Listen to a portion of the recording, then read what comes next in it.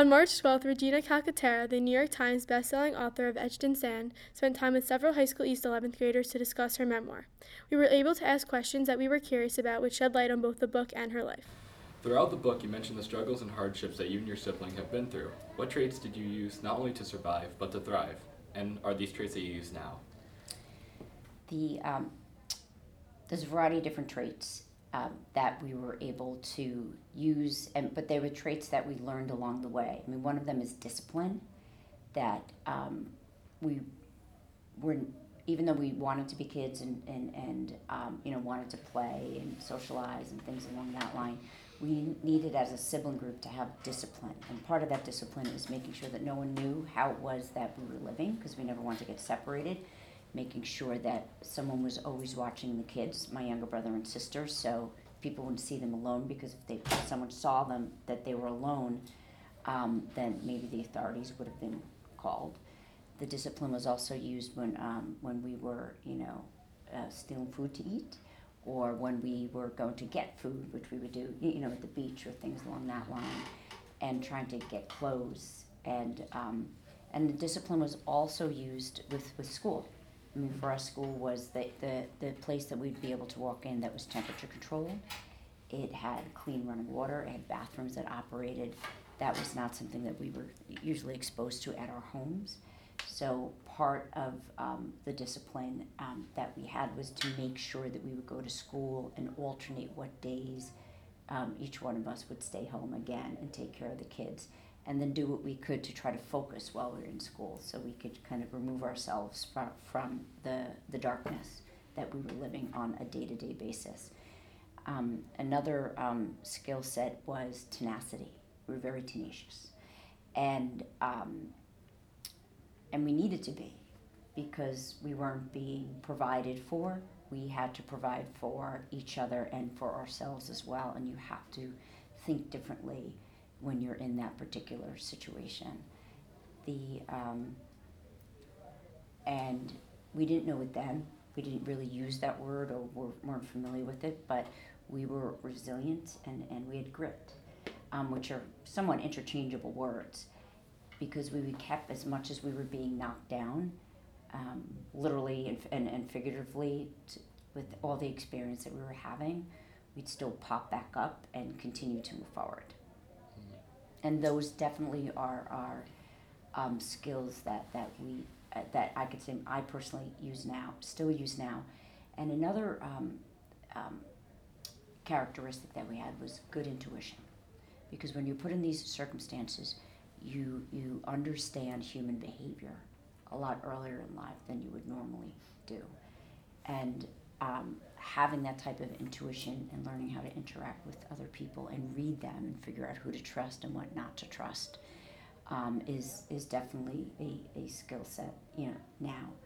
And I think the skill set that I probably used most often in many of my work experiences is also crisis management. I mean, every day for us was a crisis, and to have the ability to manage crisis, a crisis, and work with a team, whether or not it's your siblings or it's colleagues, and get through it and do what you could to protect and care for those who are impacted by that, is a skill set that is not taught. You could read about it in a book, but until you actually learn how to manage a crisis, until you learn how to manage a crisis, can you actually manage a crisis? Mm-hmm. Yeah, it's one of those things where you have to experience it. You can't really just learn it on your first try. You're gonna make a mistake, and that's how you learn. And you still make mistakes. We always still. You're gonna. I'm much older than many of you here, and I still make mistakes, but because that's also human nature too. But you're much more thoughtful as you proceed in a variety of different aspects of your life because of your experience. So we go from Matthew to Maddie. Okay. In chapter 4, Breaking Pact, you say that you regret breaking the pact you had with your sisters. If you can go back and not tell social services what actually happened, would you? I would not tell social services what happened. I have no, when people ask me about my childhood, if there was anything that I could change, I wouldn't change anything, because all the experiences that I had is what has made me who I am today. But the one thing I would change is that I would have never told social services that day or any day after that about how it was that we were living, because that had such an adverse impact on my younger siblings.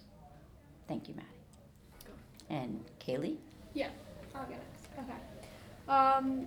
Several social workers in the book were really, really bad. Were they ever actually reported to the state? Did they ever get their jobs terminated?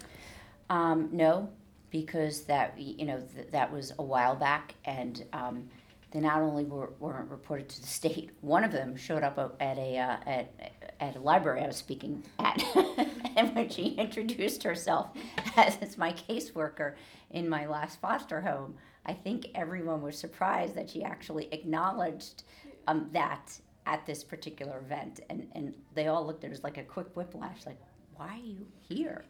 So, but she went to listen and came up afterwards and basically said to me, I always knew that you were smart and you were going to get through, and there's nothing I could do about your sisters.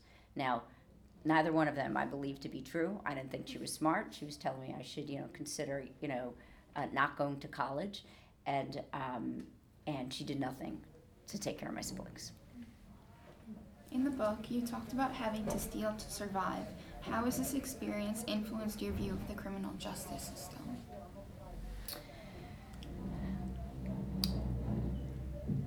We were little kids stealing food, and we were white little children stealing food.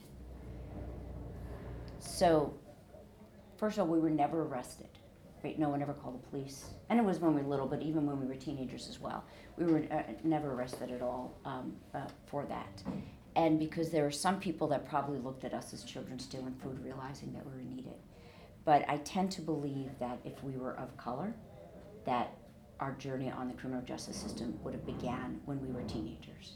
And that my view of the criminal justice system is how people are treated differently based upon their culture and their color and background. But they're back then, definitely. There's definitely an effort now to break that cycle from going from the institution of high school to the institution of jail. But back then, that would definitely started. I'm convinced would have started my journey on the criminal justice system. And it's also my perception about how maybe some doors were opened for me differently because I wasn't of color. All right. In Chapter 7, Keeping Pact, you introduce us to Cookie's parents, who seem like decent people. They're only referred to a little in the rest of the book. Can you say more about why Cookie is the way she is? Is there a reason you don't say much about her background?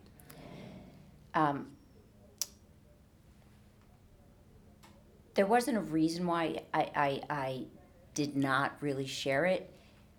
When you write a story, you've got to figure out what you're going to include and what you don't include. And you start out with this much information. It's like you doing a research report. You start out with this much information and keep having to narrow it.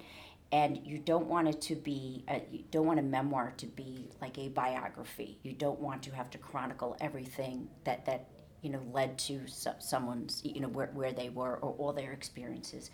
You share enough information to impact the readers. So there was a time that we were considering putting those details in, but as far as how the narrative was going and the flow of the story was going, it was cut. There were many things that were cut in there as well, because you have to get everything into a